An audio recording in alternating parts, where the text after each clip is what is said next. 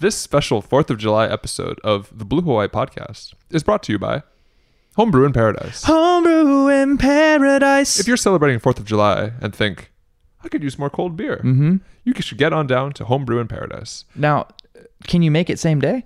No, it may take you a couple weeks. However, frequent listeners of the show may have heard this commercial before. And if they would have started it several weeks before, they could have some cold beer. Yeah, perhaps celebrate 4th of July with a little red, white, and brew.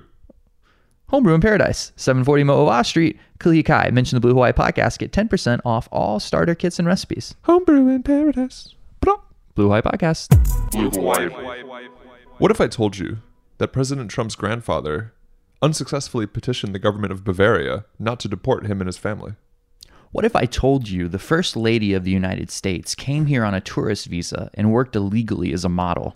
What if I told you Stephen Miller's great-grandfather flunked his naturalization test and had to beg to stay in the United States? What if I told you that Tommy, speak English, we are a nation of laws, Laren, had a great-great-great-grandfather who was indicted for forging his naturalization papers? What if I told you that the 1930 census says that Tommy's 3 times great-grandmother had been here for 41 years and still spoke German, or that her second great-grandmother had been here 10 years and spoke no English? What if I told you that White House Chief of Staff John Kelly, who said that today's immigrants are not people that would easily assimilate because they're rural, unskilled, and don't speak English, had a great-grandfather who came here from Italy, lived here 18 years without becoming a citizen, worked as a day laborer, and didn't speak a word of English? What if I told you that unless you're 100% Native American or Native Hawaiian, or your ancestors came here on a slave ship, at least somebody in your family tree immigrated to the United States, probably without papers? What if I told you that seeking asylum is not a crime under international law? What if I told you that crimes that carry the same penalties as first offense illegal entry into the United States include knowingly and for profit using the name Smokey Bear, or fraudulent misuse of the 4-H club emblem? What if I told you that first-time illegal entry into the United States is a misdemeanor, but lying on or omitting materially relevant information from your SF-86, as Jared Kushner did multiple times by his own admission, is a felony?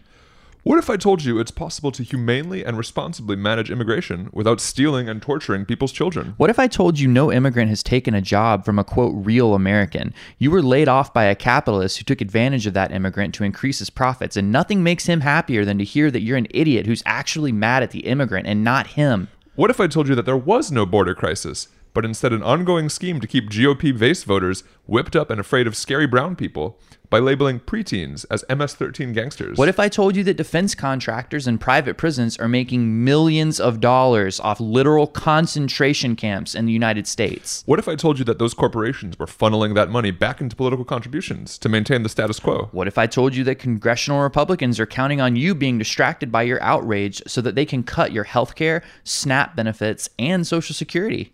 What if I told you that the New York Times decided not to publish an agreed-to on-the-record podcast interview with Stephen Miller, the architect of the family separation policy, because the White House said it made them uncomfortable, showing the media's highest priorities are maintaining access to power and faux civility?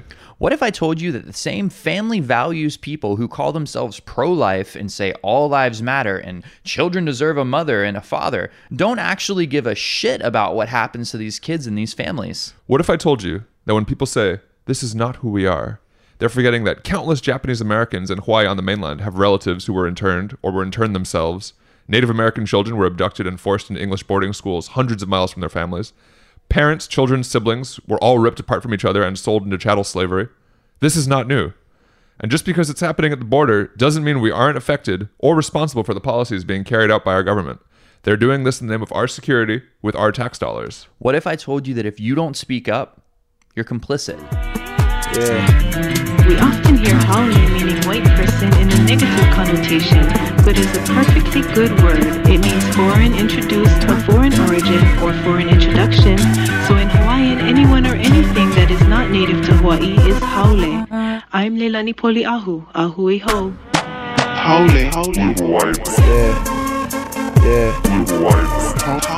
Haole is a perfectly good word. Welcome to the Blue Hawaii podcast. I'm Josh Michaels. And I'm Ryan Little. We got a great show for you today. Happy 4th of July. 4th of motherfucking July. Happy birthday, America. You've had better years. Not our best year. So we have a very special treat for you today. We want to share a story with you. An American story. An American dream. The most American dream. Literally the American dreamiest story. The epitome of everything we tell ourselves in our self-narrative about what America should be. We're going to meet a real-life example of that. Our dear friend Shingai Masiya is here. He is going to share his own personal immigration story. And we think you're going to love it. So everybody, be safe. Spend time with your families. Hope you didn't ruin your 4th with a 5th on the 3rd. No? Nice. I like that. Thank you. Reflect on, and for those of us who are lucky enough to be born here and take that for granted, maybe reflect on that a little bit. I think Shingai's story goes to so many issues that cut to the heart of everything we're dealing with right now. Yeah. Specifically regarding immigration, regarding how we treat people generally, and just like morality. Yeah. Like he's just an example of everything we want our country to be. And he provides a nice contrast to the fear narrative that you hear all the time from state-sponsored Fox News. Mm-hmm. And he didn't even have to renounce his MS-13 membership. Have you ever thought? Bad joke. Have you ever thought? Just parting thought. Sure. What if instead of Trump taking his cues from Fox, what if he's giving Fox the info to say? It's definitely a feedback loop. Like if you watch Fox and Friends, like I think he's feeding them they're info. Constantly trying to be. They're striving to be in sync with each other, and then especially like the Hannity shows, the opinion shows, Judge Jeanine, they're striving to be in sync with the White House. So it's maybe thinking of it as like one directional arrow is the wrong way to. It's like a which is I feel like what people have said. It's like a yin and he's yang. Just listening to Fox and Friends. It's like a yin and yang sort of thing. They're enmeshed. Well, they're totally I hope enmeshed. that Fox and Friends will pick up this story and talk to the president about how good of a person Shingai is and how we should do immigration reform, because truly, as you said, he's the epitome of everything we want this country to be. And with that, ladies and gentlemen, Shingai Masiya. Blue Hawaii Podcast. Blue Hawaii. Blue Hawaii. Welcome back to the Blue Hawaii Podcast. Our guest this morning, joining us in the basement, is our dear friend Shingai Masiya. Shingai is originally from Harare, Zimbabwe, and he moved to the United States when he was 13 years old. He attended Hawaii Pacific University, where he studied political science, and he currently works for the U.S. House of Representatives, but he's here in his strictly personal capacity, Shingai the man, not Shingai the employee. He also sits on the board of Ohana Computers and is the co-founder of Aloha Dream Team, which is an immigration rights organization here in Hawaii. Shingai, welcome to the program, man. Thank you, Josh. Thank you, Ryan. I'm so glad that we're able to do this. I know we've been working on this for a couple of months, but I'm glad to be in the basement, guys. When we first started doing this, I immediately thinking like, who would be interesting to talk to? Like, we got to get Shingai down here. Yeah. Before we were a show peddling politicians' speeches during election season, we were a show about interesting people. And you, sir, and you are a very interesting person. You're one of the most interesting people I know. Well, guys, I am so grateful. Thank you for having me, and thank you for all the kind words. I appreciate that. Would you mind sharing a little bit of your story with our listeners? Yeah, sure. Just briefly, and then maybe we can dive into more of the questions later. But so like Josh mentioned earlier, I'm from Harare, Zimbabwe, born in Harare. I moved to the United States when I was 13 years old. I moved to Dallas, Texas. Kind of growing up in Dallas, going through high school there, there's something that I realized when I was 16 years old was when I went to DMV, trying to get a license like everybody else who was 16. I ran into a question of Social Security. And I thought, hey, guys, where's the Social Security? They need this number. Come to find out later that I was undocumented in the country, right? And obviously this was just heartbreaking for me because, at 16, I just wanted to drive, just wanted to be like everybody else. I was an athlete at the time, and it was just so heartbreaking. And I don't think it was up until I was 18 or 17 when I was graduating from high school that I actually realized my situation. Yeah. It became real. What made you realize it? You're planning to go to college, right? And I graduated from high school in 2003. And in 2003, not too many people were talking about the DREAM Act and Dreamers, Dreamers didn't really come out and tell their stories. George W. Bush's second term is when things started really. Yeah. Okay. And the economy was good then too. So no one hates immigrants and the economy's good. True. And a lot of people might not know this, but in 2001, in September, just before September 11th, there was actually efforts to bring about immigration reform. So as y'all know, George Bush was the governor of Texas. He's got some relatives, I guess, who are from Mexico too. And yeah, Jeb Bush's wife is Mexican, right? Yeah, that's true. And I think Laura Bush might have some connection to Mexico. Interesting. You might want to verify that and check that. But yeah, so, in 03, people weren't talking about this. It wasn't a major issue. Growing up when I was 16, I felt as if I was the only one in the nation who was in this situation. So it was a very, very lonely feeling for me. Stress, depression, heart is a lot to deal with. Oh, yeah. And we'll get into that later because, I just felt as if I was the only one. I felt suffocated. I couldn't share it with anybody. There was no release. I couldn't talk about it anywhere. So basically, signing up for college, I'd sent out a bunch of applications out. I was talking to about 3 schools because I was going to go play college football at these schools. And what position did you play? I played cornerback in high school. So basically that started me at receiver, and I had no hands whatsoever. But you can knock that shit down. What exactly. That's why they moved me to corner. What schools were you talking to? So there was some schools in Kansas that I was going to attend. There was one in Missouri too that I was going to attend. JUCOs or there were smaller schools. But they weren't because I know like Garden City, Kansas has a really big has a huge community college there that's produced a number of football studs. Yeah, and there was another school called Bethel College too that I was going to attend, and so I had some options. The thing with me being first, immigrant here, you just didn't know any better. Like I took the ACTs on the very last try you could because I just didn't know. I didn't know how to maneuver the whole recruiting thing, so I kind of did it on my own. Had I done a better job, I probably could have ended up somewhere else. But that was the situation. So I applied. I got rejected at everywhere I looked because they were like, "Where's your social security number?" So I couldn't attend. I sat at home, basically, guys. The couch that you're on right now, I woke up and just sat on the couch and did absolutely nothing. This was an extremely difficult time in my life. Talk about depression. Talk about just feeling like nothing. Knowing that you could do so much more, but just because of your situation that I had no part in this. I didn't know about anything about the immigration process. But I just woke up and did absolutely nothing for a year. And you saw people playing that I played with in high school from various schools in my institution, Creekview High School, playing on Saturday. And it was just heartbreaking. So after about a year, I did some research. And what had happened was Rick Perry, of all people, had signed what you call a Noriega bill, which was basically an in-state tuition bill. So if you're undocumented, you could actually sign up for colleges in Texas. I can't imagine that bill would pass now. Thank you very much. Because that's what I'm saying. I'm like, where has Texas gone? Because in the last year or two, Texas was actually trying to repeal that bill. Here you were pioneers like actually doing something Rick Perry, that far left liberal squish, right?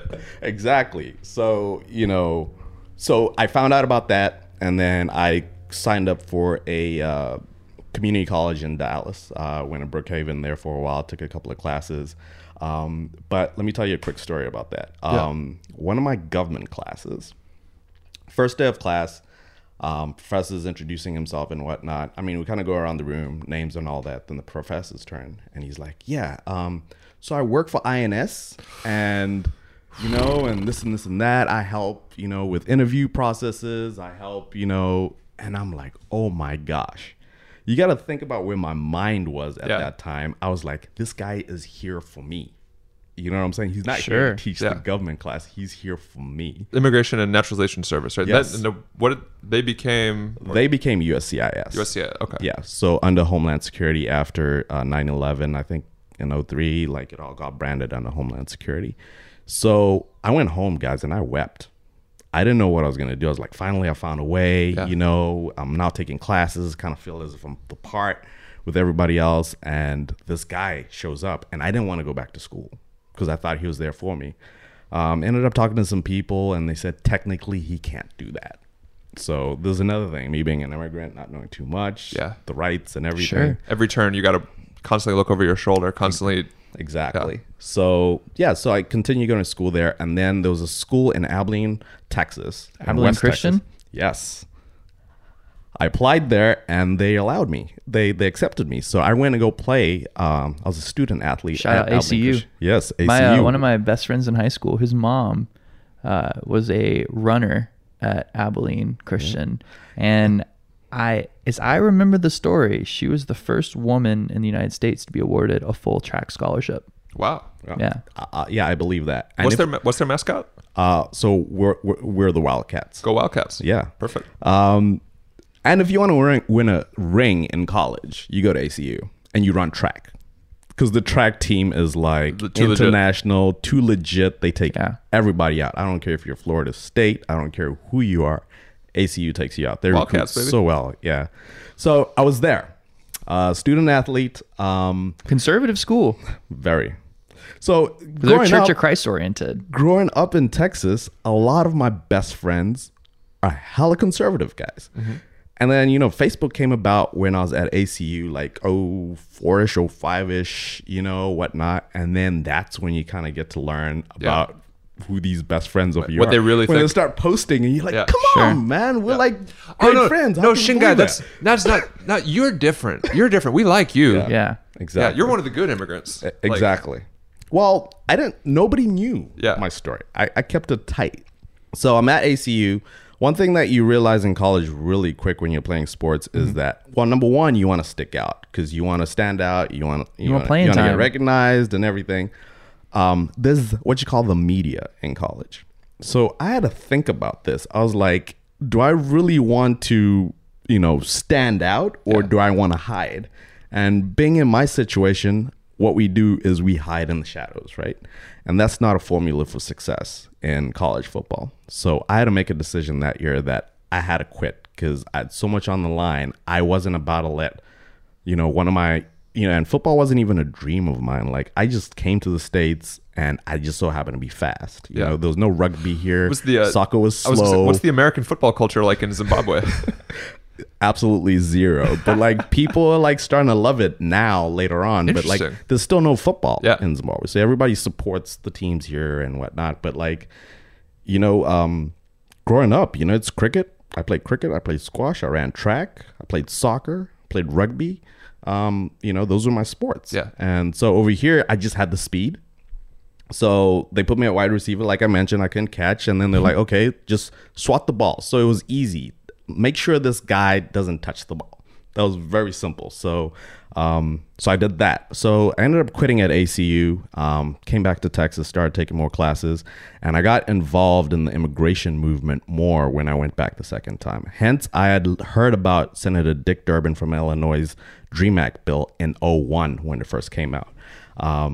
Just started to get more and more involved in that movement and what was going on around immigration. I think in 2006 or 2007, George Bush tried again. Yeah, and there was the McCain bill, right? Yeah. So George Bush tried again, and that failed at the time. I think Vicente Fox was still the president at the time of Mexico, and that was just another blow that we had. And then what ended up happening is in 2010, enough pressure had started to build up, and more people started coming out with their stories and saying, hey, I'm undocumented and I'm here to stay. This is my home. This is where I grew up. I mean, I can't imagine for people that were here from like 6 months. Oh, yeah. I came at 13, but like for people that had been here at 6 months, come on, guys. Sure.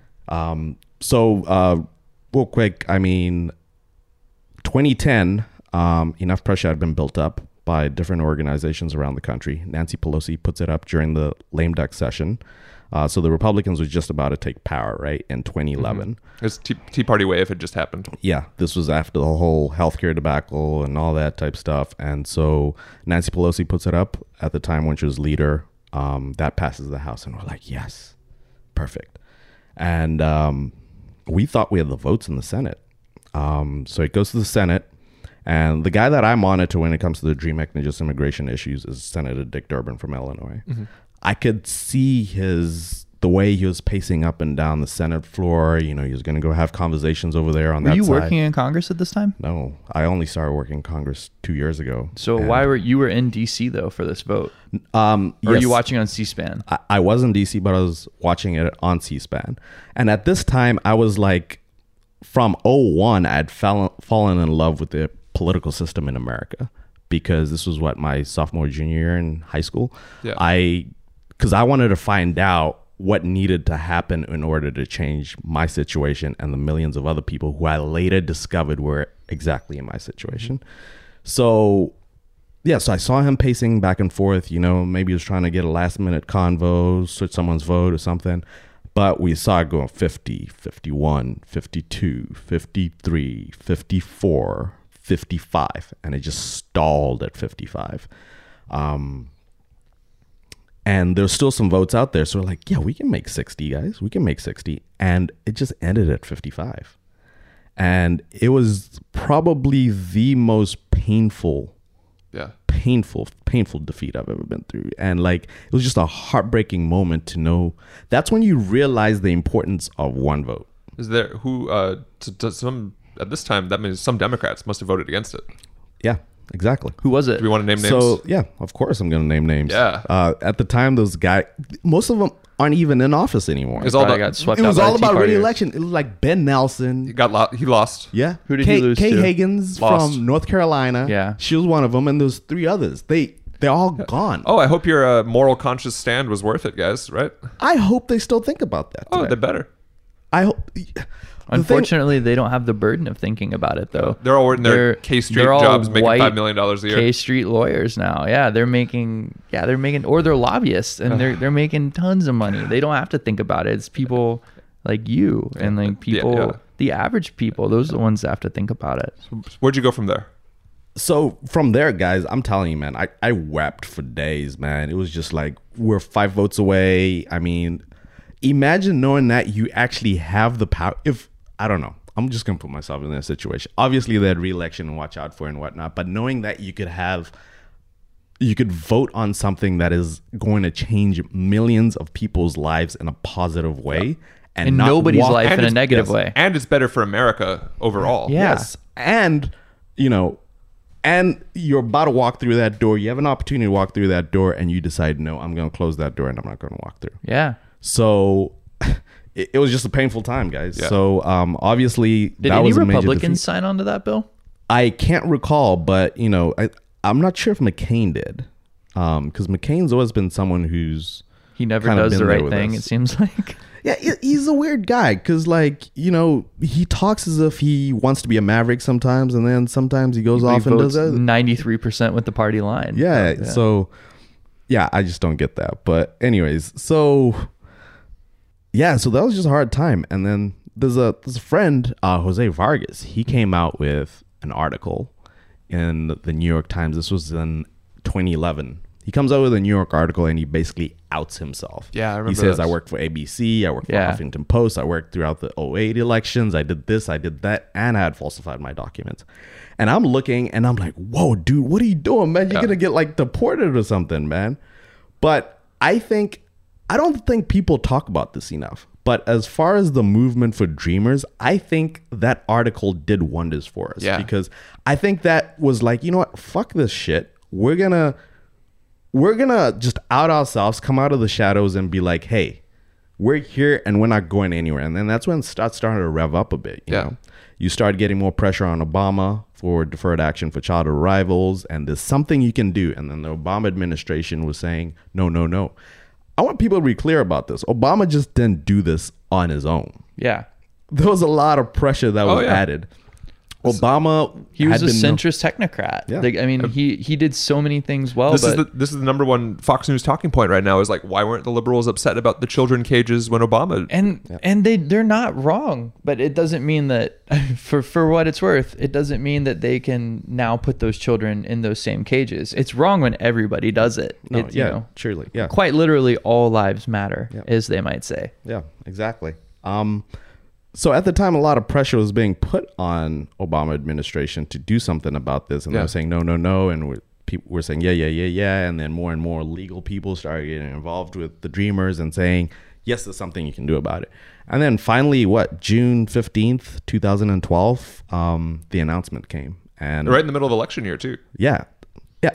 I don't think people understand this, too. I mean, I think it was pretty close. It was like, okay, Romney could win this. Yeah, he was very much in striking distance. Yeah, striking you know what I'm saying? distance This was before the 49% tape came out and all that jazz, right? So, yeah, that was, you didn't know. And I'm going to elaborate on that more. So, June 15th, 2012, announcement is made. The first applications can be made August 15th, 2012. So I was when you part say of that the announcement, first wave. you're referring to the DACA. Deferred Action for Childhood Arrivals, also known as DACA, which is, for our listeners out there who may not know, the only thing that was standing in the way of immediate deportation potential for millions of people who are here undocumented through no fault of their own.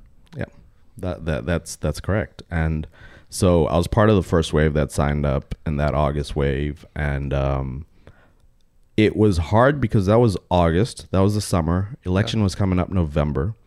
So for me personally, a decision had to be made. And a decision had to be made for millions of other dreamers was, am I going to out myself to the government, give them the paperwork and everything, when Mitt Romney's saying that he wants to self-deport, right? Yeah. That was his big thing. Like, make life so miserable that all the people choose to leave. Just pick up and go back home. Yeah. So dreamers had to make a decision. Do I sign up for this now, or do I wait until after the election to see if Obama wins, or what am I going to do? For me, it came down to, even if I could feel normal for 2 or 3 months, it was worth me signing up for deferred action. Why? Because we'd just been through so much. I mean, the depression we talk about. I mean, people like to talk about the numbers today, the 800,000 and whatnot. I mean, these are human beings you're talking about. The only country a lot of them have ever known. Yeah. A lot of people have taken their lives over this. Yeah. A lot of people have tried to harm themselves. It's a serious issue. And for me, I just wanted to feel normal just for those 2 months, if it was going to be 2 months, if it was going to be 3 months, however long it was going to be. When you say feel normal, what is the abnormal feeling like? I don't, just not wanted. Like at every turn, you're trying to do your best, and it's like, no, because you don't have this piece of paper. It's like, no. I mean, we go back to DMV when I'm 16, beginning of the story, right? I just want to drive. I just want to be like every other normal 16-year-old. Yeah. 18. I just want to go to college. Yeah. No. So there's a lot of no's. I just want to apply for a job. Yeah. And not have E-Verify catch me and be like, hey, no, you popped up in our system and, no good.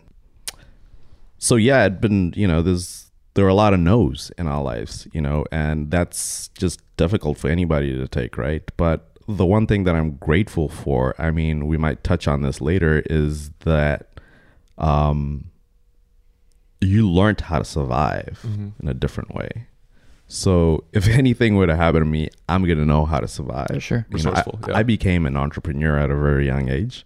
I started 2 small businesses at a very young age. But immigrants are lazy and take all our welfare and then steal our jobs somehow at the same time. I think he didn't say that he wasn't on welfare stealing our jobs, Josh. That could have been an American entrepreneur that started that business.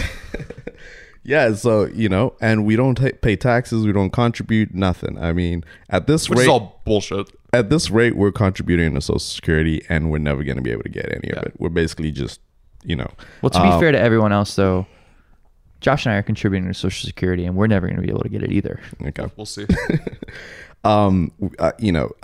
Taxes, all this. I mean, the 3 main ways that most Americans pay taxes is income tax, sales tax, and property taxes. And I guarantee you that tons of immigrants pay that. I mean, here in Hawaii and around the nation, we're contributing. And so, I learned to be resourceful, and which was good. So I know how to survive. And if you were to ask me, about my story and would I change anything about it, maybe at 16, I would have been like, hell yeah, give me a green card. Let me move on with my life, you know? But I think about this pretty often, and I'm like, I'm actually grateful for this journey. I wouldn't change anything. Yes, obviously, I want me and multiple people, I mean, millions of people around the country to be on a path to citizenship and get it and move on with our lives. But would I change anything? Because I have learned so much about life. Yeah. I've learned so much about America. Yeah. I've learned Good so and much. bad. Yeah, true. Mostly, would say the bad, and talk about, having discussions about things that people don't like to talk about America. Yeah. Another thing is I've learned a lot about Shingai Masiya. Yeah. Because I've been pushed in so many different directions, and I'm just grateful for the journey so far. And I'm just grateful to wake up every morning and have a new day and have a new opportunity just to move forward, right? But let me go back to August. So I signed up in August 2012. I think it was October 2012. I received this card in the mail. Well, I didn't know it was a card yet. I received this envelope in the mail. I opened it up and it was this card. And it was a work permit. And how'd that feel? Oh my gosh, I wept, guys. Sorry, there's a lot of I'm noticing emotions a theme here, man. I mean, if you want to know something about, I'm super sensitive. I'm a sensitive guy. That's okay. Is that a family thing, or I don't know. like is your dad, mom sensitive? No, I just think there's nothing wrong with being sensitive. No, there's Yeah, nothing wrong. you know, I'm a big softie. He's bringing it out. I'm just Yeah. shoot. I cry over commercials sometimes. Yeah, I'm just a sensitive guy. I don't know where it came from, but that's Being a just well-adjusted human, maybe. Yeah, maybe. I'm just true to who I am, right? So this card comes in the mail. I open it up and I'm like, whoa, I was there for an hour just looking at it. And to think that a little bitty card the size of your driver's license was about to change your life in so many ways. This thing that you wanted maybe back when you're 16 in order to move forward with your life. When you're, from time to time. How old were you at this point, by the way? This point, this was 2012. I was just my late 20s, I think. So you had never been able to legally work until then? Yeah. I got this card and in October, November 2012, and I swore to myself, knowing everything that I had been through, that I was going to make the most out of the opportunity that I had with this card. And from then on, I've been like, hey, I'm going all out. Yeah. Every opportunity that I have, I'm taking advantage of it. And I'm just going to push and push and push and push and make the most out of every situation. So, it brought me to Hawaii years ago. What brought you to Hawaii? I think I wanted to leave that chapter of my life alone. Texas's politics were changing too, in a way that I didn't like. Yeah. Alabama's did the same thing. That's where I'm from originally. Yeah. It was changing. We thought we had it bad when Kay Bailey Hutchinson was senator. Oh man. Then now you got Ted Cruz. Yeah. You're like, what the hell, right? Gotcha. So tell us about the work you're doing with Aloha Dream Team. Aloha Dream Team. So three of us came together: Gabriela Andrade and April Bautista. We came together, I think it was in 2013. We came together. Growing up in Texas on the mainland, I'd been involved with dreamer organizations. And here in Hawaii, we just didn't have a student-led or Dream Act type of organization. So we came together and we're like, you know what, who better to tell our stories than us? Yeah. Right? So we came together and formed Aloha Dream Team, and we'd been doing a lot of work around the Dream Act and immigration as a whole. And we're one of the groups that worked along with FACE that brought about the driver's license bill that allows everybody, regardless of citizenship, to get a driver's license here in Hawaii. And, we're here to tell the stories of, dreamers. And in Hawaii, it's been a little difficult. We had partnered up with the good people at Hawaii Community Foundation, and we got a grant through them. So we did some work with Volunteer Legal Services. We did some work with Susanna Wesley. We did some work with Pacific Gateway, a couple other groups. But we did some work trying to get more dreamers to sign up for the DACA program. This is still during the Obama administration, or is this now? Yeah, this was during the Obama administration. So we did a lot of work to try and get more dreamers out because the numbers in Hawaii were very low. Yeah. What do we think? How many dreamers total would you estimate there are in Hawaii? I'd say that there's in thousands, but the number that's out there is about 600, just north of 600. Right? That seems really low. Yeah. And we know that there's more dreamers out there. It's just a tricky situation in a way because it's outing the whole family. Well, it's like that all over. I mean, you have to make that decision whether or not it's worth for you to come out and give the government your information or not. So, unfortunately, not as many people signed up. People signed up. The word got out there for sure. But not enough people signed up. And I think people are just waiting for more of a permanent type of solution. There's a couple of theories out there. Hawaii's already a difficult place to kind of connect because you could say there's this circle. And if you're not in the circle, you're working 2, 3, 4 jobs in order to survive. And so for a dreamer to out themselves and then probably end up in the same type of job that they're in right now or whatever, is that worth outing yourself and worth outing your family too?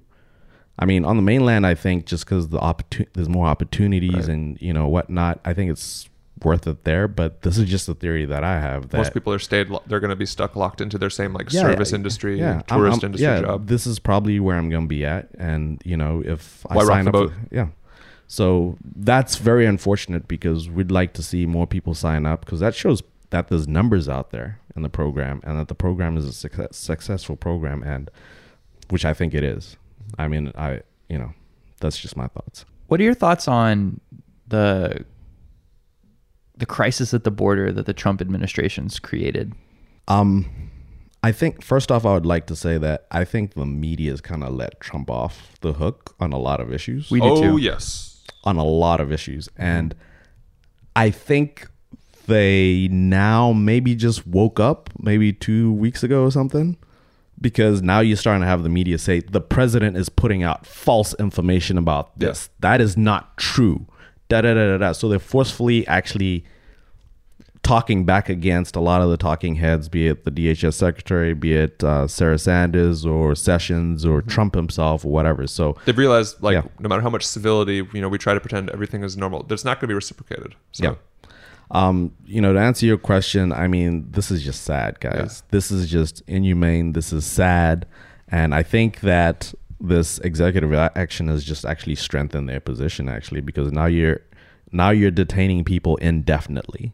I mean, the whole family. Yeah. And I don't think a lot of people understand that. But then the biggest thing for me is, how is DHS and DHHS going to reunite these families? Because there's reports out there that say that some of these people were separated and, there's no matching numbers. Yeah, how do we track the kids to the parents? Yeah. Judges in immigration court have said, no, there's not even a receipt. These kids don't even get a slip of paper. If you take a 6-month-old away from his parents, it's not, and they don't see each other for another 6 months. Who knows what the kid's going to look like? Who knows? I mean, he can't say, oh, my last name is, Villanueva. It's they can't speak. They can't speak. I mean, they don't even know their own name. There's no way to verify it. Exactly.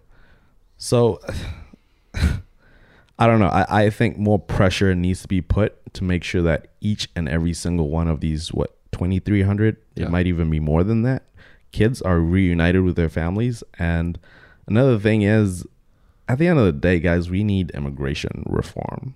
We need to reform the system. Because it's not working. The system's totally broken. We could get into a whole nother segment about, when Trump became president, on Obama's way out, he stopped the policy of private prisons, right? And whatnot, working with private prisons. And Jeff Sessions, one of his first acts is that. And I mean, this is a whole inside game thing, man. I mean, they're just... I don't want to go there because it upsets me so much. The whole thing is just a big scandal. Yeah, disgrace. Yeah. What are you doing these days? I mean, you're working with Aloha Dream. What else is your life up to these days? You seem like you've done a lot of interesting things. Yeah, these days, I'm focusing on my day job. there's a lot of work to be done there. Are we allowed to say who you work for? Yeah, you could. Okay. I guess. Yep. So Shingai works for Congressional District 2, U.S. Representative Tulsi Gabbard. Yeah. And I'm the immigration staffer here based in the district office. So I handle the immigration portfolio. So I'm doing that. As far as in the state, you know, I'm always interested in campaigns. I love campaigns. I love the strategy behind it. Yeah. That's really my world. I like that part. So But you mentioned you fell in love with U.S. or you had fallen in love with U.S. back politics. back when I was a teenager, Yeah. you know, and I love just the way it all works and everything. Right. Any And campaigns you're watching with an excited eye right now? I'm watching a lot. I don't want to mention which ones because this year is tricky. Because It is tricky. this year, A lot of good people. A lot of a lot of talent. good people, a lot of talent out there, a lot of people with a good heart, Yeah. and All running for the same shit. Sorry. and a lot of them are friends too. Yeah. So It's a small town. Yeah, so it's you gotta, you know, That's true. Your boss is in an election right now. true. We Yeah. don't have to talk about The less it. said about that, the better. No, I'm just saying. I mean, Yeah, you every mentioned, every Yeah. 2 years she has to run. It's a busy time. Yeah, so it's just a busy time all the way around. I mean, so it's going to be interesting to see how there's going to be a lot of change. Yeah. Which way that change is going to go, we'll wait and see. I think we'll have a better picture August 11th when the primary is over. But there's a lot of interesting races. Obviously, watching the governor's race really closely. I'm watching CD1 because I live in CD1 really closely. So my girlfriend just moved here from North Dakota, so she's relatively new to the state. So, you know, I thought you were just making her up whenever you told us about her. no, It's like, oh, my girlfriend lives in Canada. You'll never meet her. She's very much real. Yeah, so she, you know, we discuss these things, and obviously I have no vote, but she does. So, you know, we have some discussion about that. Yeah. So it's just really going to be interesting. I think that, you know, right now in CD1 is pretty interesting. You've got Donna out there in the lead, I think is what it looks That's like. right. Senator Mercado, she's out there in the lead, and then you kind of have everybody else trying to catch up. So Yeah. I think right now Chen is within, for those of you listening at home, that is former Attorney General, current Lieutenant Governor Doug Chen, who she's running against, who is, I believe, 10 points down to her at last poll, is what we saw. So then, of course, striking distance. All right. So you mentioned you don't have a vote. I think a lot of people would wonder who aren't familiar with the process of immigration and specifically with what the Dreamers go through. Are you trying to naturalize? Are you trying to get citizenship? the thing is with DACA, you can't. So DACA is a program that's really just good for 2 years. So every 2 years, you're signing back up for another 2 years. But DACA's been rescinded, hasn't it? No, it's been in the court systems, and you know there's a lot of confusion of where it is because it's moved so many times. There's been so many shifts, but it's still there. So you can't sign up as a new person. You can't sign up for DACA But your now. grandfather's But you been can closed. renew. Yeah.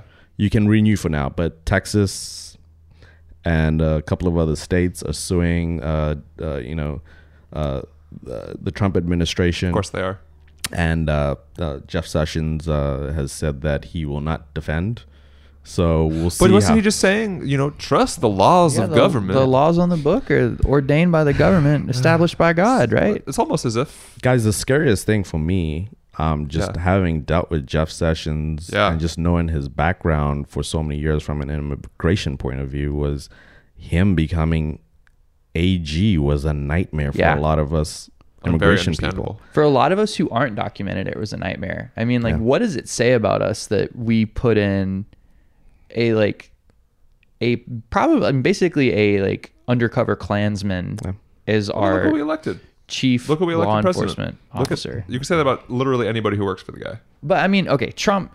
I think Trump is, if Trump was an undercover anything, it's probably a Nazi. Whereas Sessions is An unreconstructed Klansman. he's legitimate, he's from the area, one of the most racist areas of Alabama, in southern Alabama, specifically the Mobile area. There's a lot of racial stuff down there. It's very segregated. When I say it, I mean a lot of black communities don't have reliable power and water.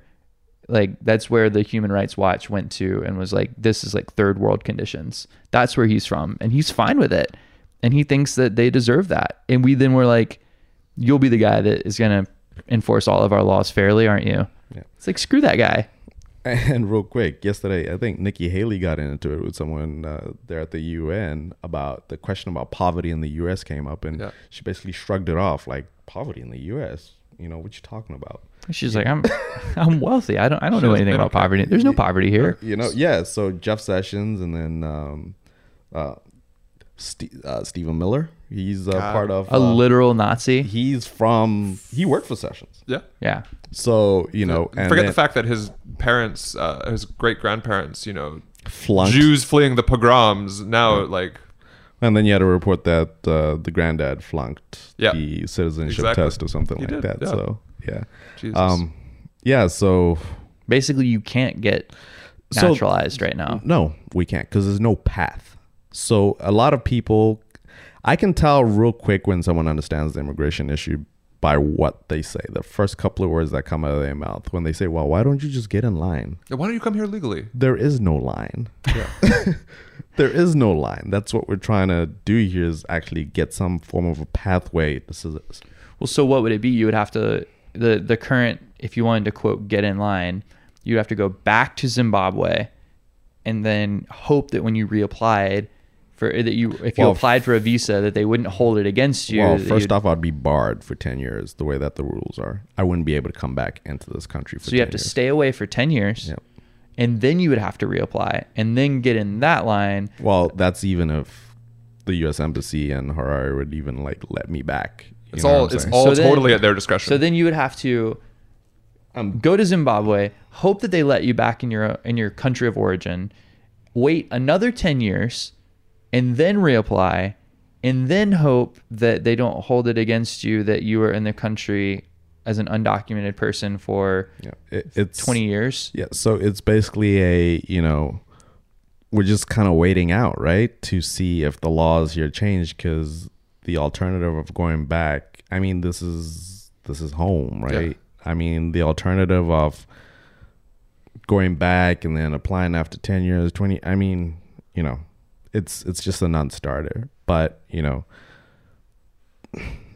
that's why we need immigration reform. And I can tell real easily when I'm having a conversation with people when they're saying, get in the line, do things the proper way and all that, because there's just no path. So we're fighting for a path. But just to elaborate on that too, do I have faith in immigration reform ever happening?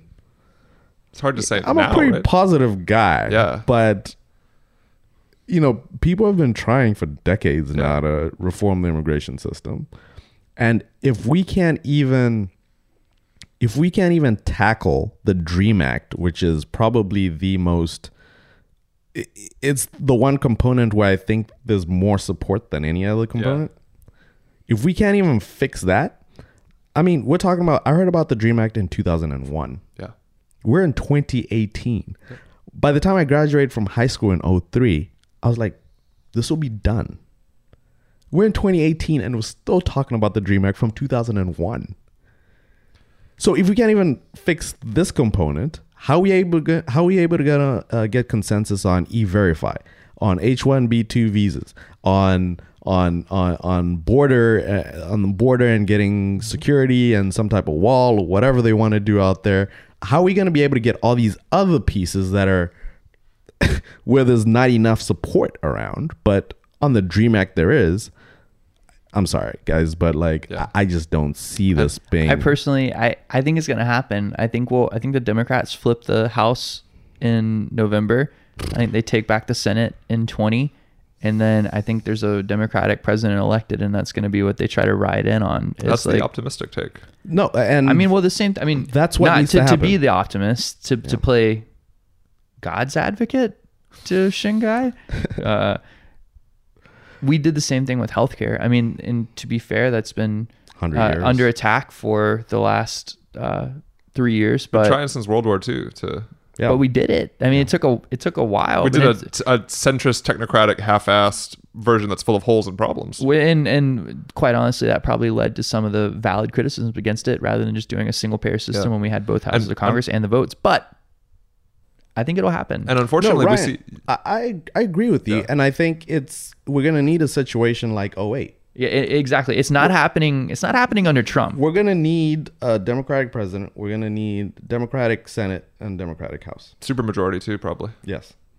And as long as functionally the Stephen Miller, Steve Bannon, Steve King wing of the GOP, which is only like 5% of the American population, essentially retains a veto over all immigration law. But the thing is, I don't think that's going to matter, because they retain the veto because of the 2010 wave. It's like that's their, for want of a better term, that's their trump card. Is, well, look what happened whenever you guys went against us. So it's like, if in 18, if it rides back the other direction, which it will, because it always does, like all of a sudden they've lost their influence. And you've got guys who are already against those types of policies. You've got your Jeff Flakes, who's leaving, but you've got guys like that who are like closet moderates now, who are like, all right, I'll play ball. And they'll make the morality argument, and all of a sudden, because they're on the way out. They can't play ball. But there's more of them. There's more guys. I mean, everybody in Congress that's a Republican essentially hates Trump outside of a handful of people. Like nobody in there other than his like ultra loyalists are like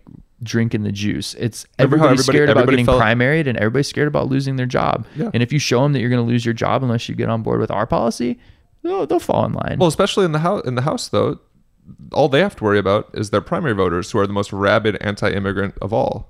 But even the House is losing people. I mean, they're losing to Democrats.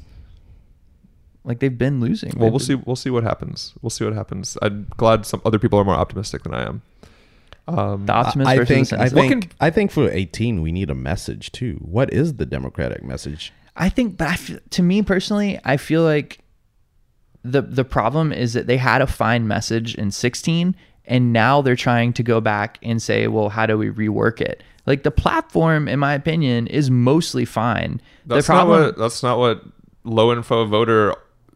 But it was never. They lost more points not because of the platform. They lost them because Hillary Clinton was a very flawed candidate who the majority of people didn't really love. It's like she wasn't what you need to combat a raving racist narcissist. You need somebody who's also a raving something, and she wasn't. She's like a moderate, centrist bureaucrat, a lifelong bureaucrat who had a lot of baggage. And the party just overlooked it. They just went, okay, we think it'll be fine. They rolled the dice and they lost. And I don't think it's a platform fault. I think it's a candidate flaw. You're hitting on why I'm ultimately pessimistic. It's because at the end of the day, we need to look to the Democrats to try to save us. And the Democrats are still. You got Cuomo endorsing. Shingai, this is you. We need you to talk to your people and like get it together, man. Well, no, you're right though. You've got the DNC is endorsing Cuomo in New York, which is like.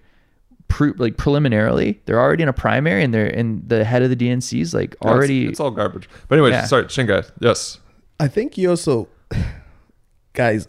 I think that Democrats like the messaging game needs to be stepped up. You know, I read some reports 2 weeks ago, something saying that they're talking to some Hollywood folks now because they do messaging in movies and whatnot. They want to help out the Democrats with their messaging. Trump and the GOP, their messaging, regardless of what you think about them, their messaging is pretty darn effective, guys. Yeah.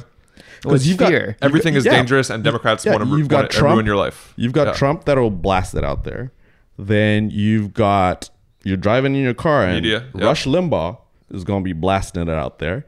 Then you've got the Republican House that's gonna back the hell out of him, right? You got Twitter bots, and then you got Fox. He's got his own media station that's gonna, back him up too. So like, you're getting it from every single corner with them, and they're on it.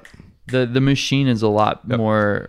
And Republican voters fall in line. Republican voters fall in line a lot easier than Democrat voters. That's the ultimate problem. Is that Democrats don't fall in line. You have all these people. I mean.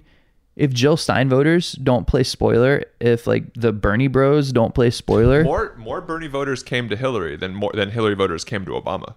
Oh sure. So don't beat up on the Bernie bros too. I'm just saying like at some point you have to recognize that there's something broader than your like pissed off internet rage. It's like Yeah. you have a literal threat against our institution of government in existence, like an existential threat, and you're over here complaining and saying that Jill Stein is not a spoiler. Like, go screw yourself. So Shingai, what can people in Hawaii do? You know, we're far away from the border. We're far away from Washington, D.C. What's your advice? How can we, on immigration, on everything, how can we get involved? How can we help? I think, you know what, normally would say, hey, call your congresswoman or your congressional delegation. But here in Hawaii, I think we're just very fortunate to have the members that we have representing us in D.C. I think a lot of us come from somewhere else, maybe on the mainland. Getting in touch with your relatives who could have an impact on different races out there, I think that's huge. You know what I'm saying? Because we have to put the emergency brake up in 18, guys. If we can't win the House and then the Senate, I mean, it's now reversed. Yeah. You know, we've got so many seats in the Senate to defend. In 2020, you know, the incumbent, man. I mean, if we can't put the emergency brake on Donald Trump in 2018, we're screwed. Yeah. I mean, well, because at that point, it's essentially he's going to read it if he hasn't already. I mean, he's going to read it regardless of this way. He's going to read it as a mandate to go even harder. You need to check him. We need him to think about his way forward, you know, going into 19 and whatnot. And we have to win the House, guys. Preliminary results are looking good. I mean, the generic ballot, we're up 10%. You've got Democrats winning special elections all over the country, and they're taking back Republican seats. But we're still so far away from. We're far away. November, right? And the whole summer, and they're already broadcasting it. Is you remember the Willie Horton ad that H.W. Bush put out? The whole summer is going to be completely changed the election. It's going to be Willie Horton with MS-13. Yeah, it's going to be pictures of scary dudes with face tattoos saying Nancy Pelosi. This is Nancy Pelosi. You started to see it just yesterday. Trump was talking with parents whose kids were killed by immigrants. Exactly what the Nazis did with Jews. And that Willie Norton video was so effective because who was that? Dukakis? Yeah, Dukakis was way up, yeah. And that ad completely changed that election and history forever. Never underestimate the power of racial panic in the United States to drive elections or anything. Yeah, and people feel empowered. But the demographics, to be fair, were a lot different back then. Yeah, I mean, the demographics are favoring progressive causes now. We need to show up and we need to vote. That's another big thing. We need to show up. And, the midterms, which makes me scared, is like most people don't show up during the midterms. But Fox News voters will show up. They will show up. Rush Limbaugh voters will show up. They believe the future of America is at stake. Yeah. Well, it is. They're the only ones who acknowledge it. Quite literally, yeah. So, Shingai, and what makes your story unique? And we spend a lot of time when we talk the immigration narrative in this country, and coming from Texas, you've seen it with the border. We focus on Mexico and Central America, what's coming onto the southern border. You came from Zimbabwe. I guess I thought this was just going to be one question. Now it's two, I guess. Can you talk about what we miss when we focus just on the southern border and on no other parts of immigration? And two, can you talk a little bit about, for our listeners who may be curious, Zimbabwe's been in the news a lot. They're going through some transitions, and you mentioned coming here, discovering the American political system. Can you just talk a little bit about, just share your thoughts, basically? First off, thanks for that question. That's an important question. I mean, first off, people do focus on the southern border and Mexico and El Salvador, Honduras, and Guatemala. I think everybody needs to pick up the book. I read this book in college. It's called Enrique's Journey. Enrique's mom lives in LA and is a maid. Enrique lives somewhere in Central America. Enrique says this is enough. He's living with his grandma back in Central America. He says he's a young kid. Yeah. He's like, this is enough. I miss my mom. I want to go see my mom.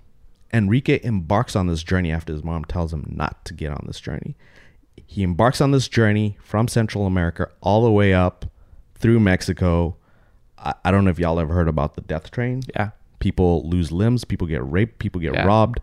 So much stuff happens in those towns. You kind of hop on, hop off. It's literally a train that runs from the south of Mexico to the north of Mexico, and people will ride on top of it and die of heat stroke, die of exhaustion. And like you said, there's obviously the many sundry dangers of being a traveling migrant and just being on a frickin' like cargo train, because it's not a passenger train. No. It does not stop, really. People hop on and off. Jeez. So, I mean, this is a difficult journey that people are taking. And this is normally people that are just desperate for something else. Because people come to America and they send money back home, either build a home or sending money for clothes or tuition or whatnot. And it's just a difficult journey for people to come. I think the whole thing about the border crisis that's happening right here, or we're going to separate your families because we want to deter you from coming here. I don't think people understand that people are so desperate that this plan isn't going to work. No. It's like this thing that's been going on Facebook, it's kind of a cliche meme, but it's totally on point. It's this quote, like, no parent puts their child into a boat unless the water is safer than land. Yeah. So I haven't seen that. That's pretty freaking powerful. Yeah. So I mean, you have people coming in through the southern border, crossing the river and over there in Texas. And I've been in that border area, McAllen. I used to go back when things were different. My youth group, we used to go to Mexico every year at Torrenosa and do vacation Bible school, and then we used to come back. That's a popular, like, conservative Christian, like, do Bible school and build like one Habitat for Humanity house mission trip destination. Yep. And what's so crazy is that they go over there and they're like, let me tell you about Jesus and how good everything is over in America. And they're like, okay, great. And then they're like, we want to come with you. And they're like, nah, screw you. Sorry about it. No. That's an important point. It's like you'll go over there and like minister to these children and to these adults and like help them and be like, we love you. You're a Christian now. Oh my God, you're so good. They're like, well, can we come with? And they're like, no, you're not American. You can't come with us. And like, well, what if we just cross over and you didn't tell me? We're like, we'll send you back. I was a stranger and you welcomed me. Something about that? Does that sound? I don't know. Whatever. Yeah. So a big part of the undocumented population does flow through the southern borders, and we can actually go back to past administrations and actually see the reasoning of why. If we want to go back down into, back into history, the media doesn't talk about this. People don't talk about this a lot. But past administrations took over land in Central America, basically stole the land. We would never do that in America, Shingai. That can't be true. Fake news. Put people in power, and a lot of these people lost their land and now need to survive somehow, and they've been coming here for a long time. People don't tell that story, right? Another the second part to your first question was the answer is 40% of the undocumented population here in America comes in legally. Wow. Through a port of entry. Yeah. So that's the airport or whatever. People come, they get stamped, they get let in. And most people come for school, overstay. People come on a visitor's visa and overstay, whatnot. So that's how it happens. Second part to your question, your other question was about Zimbabwe. Zimbabwe has been through a rough decade plus. Yeah. Just economically and just human rights wise and everything. And obviously, that we had a president, Mugabe, who was there for 35 years plus, and there was just a change recently. I think the only way that as a Zimbabweans right now, I think we're optimistic of the future. It's an amazing country. It's a beautiful country. So many bright people in Zimbabwe. I think Africa too has the youngest population in the world. And I think the only way we can only be optimistic of the future. I'm not on the ground. People view things differently, obviously. Mm-hmm. There's elections coming up. It's going to be ZANU-PF and MDC coming up July 30th, I believe. I think people are optimistic of how the elections are going to be controlled this time around. Because it's the first time in a while that you can say that, right? Like, I think for a lot of people in Zimbabwe, yeah, because you're gonna have observers. I think I just read this morning actually that EU observers about to head down to Zimbabwe, for the next month or so to just kind of observe how the political system goes. But I just hope that there's no violence. I hope that every man, woman can be able to vote safely, and that we could be able to get the results in the appropriate time, and that the results are fair. And from then on, like, let's move forward as one nation and turn the country around. So July 30th, I'll be looking out for that, and just hoping the best for Zimbabwe, because it has so much potential. And yeah, I just wish the best for the motherland, homeland. When was the last time you went back to visit? The last time I was in Zimbabwe was when I was on a flight out of Zimbabwe to come to the States. For the first time? I haven't been back since I was 13. Since I left, I have not been back. Why not? Because I just can't. Just with my situation right here, and like many others here in the U.S. in my situation, you can't go back. If you go back, you can't come back to the United States. So what that really means is that you have a lot of family you haven't seen in decades for me. Speaking of, this is my 20th year in the States this year. Wow. So there's people I haven't seen for over 20 years. There've been close family members who have passed away, and you can't go back. Shingai, this is your 20 years in America. This is 4th of July, our birthday. Any final thoughts on, I guess, your adopted country and what we're going through right now, and anything you'd like to share? Well, happy 4th of July to everybody. Hopefully you're having a great 4th and a safe one too. I'm grateful for the opportunities that I've been afforded here. I've learned a lot about this country over the 20 years that I've been here. It's been one hell of a roller coaster for me in this country. So many different emotions and whatnot. But right now, a lot of my best friends are here. My life is here. And on this day, I'm just grateful to be here, and just grateful to be able to do what I do day in, day out. And I look forward to what the future holds. But just want to give a shout out to everyone out there, and happy 4th. We're glad you're here too, Shingai. Shingai Masiya, Blue Hawaii Podcast. Blue Hawaii. Blue Hawaii. Shout outs. Let's do some. Are you first? Shout out to Hawaii's all-time greatest high school baller, Derrick Lowe, on his new basketball venture, the Hawaii Development League. Rob DeMello had the story for KHON News, saying that after a triumphant 41-year run in the islands, the Hawaii Collegiate Summer Basketball League is getting an HD upgrade, as the league is being rebranded and operated as the Hawaii Development League, which tips off later this month. For more, check out www.thehdleague.com. And according to league director, former Washington State, current European basketball guard, and Iolani legend Derrick Lowe, expect the best of the best from Hawaii alongside current and former professionals from around the world. Speaking of best and best summer league, I want to give a shout out to Iolani alumni basketball summer league, specifically my team, 2 Scoops Rice. What's your guys' record? Oh, and something. Okay. We play with a lot of heart. We play with a lot of passion. Points. No, my team, love them all dearly. It's sort of like, we're sort of like the Golden State Warriors if the Golden State Warriors couldn't make any threes. Okay. But it'll be me in the paint, and then those 4 boys, they keep raining them. Who's aggressively chewing their mouth guard? Nobody has a mouth guard, but I guess, well, Matt Kohatsu. Maybe Matt Kohatsu. Shout out to Matt Kohatsu if he's listening. He's probably not. Played the whole game on Wednesday night because only 5 of us showed up and there were no substitutes. Okay. And I didn't die, so I'm proud of that.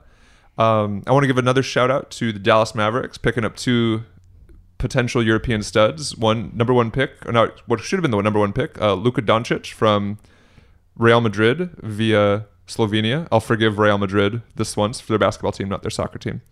And also the Greek Freak's little brother, Kostas Antetokounmpo, is coming to the Mavs too. So if he has, do you think it's gonna be a Steph Seth situation? If he has like 1/2 of his brother's freakish athleticism, he'll be a serviceable NBA player. So true, I can live with it. Shingai, anything you'd like to give a shout out to?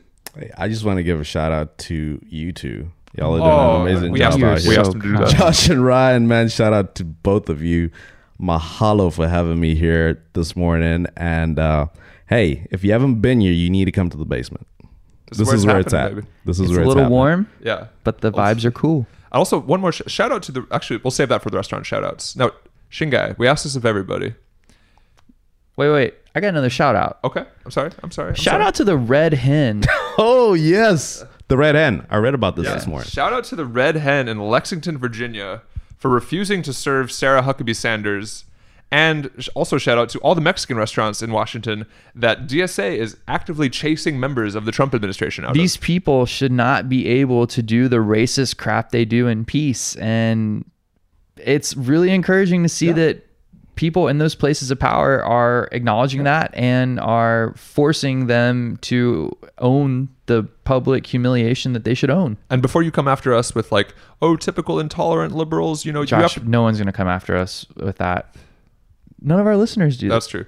But like, why? How is this any different than like you saying the cake, blah, blah, blah, like baking the cake for the gay couple? Like, yes, choosing to go work and earn a salary lying for a racist demagogue is not the same as being gay or lesbian.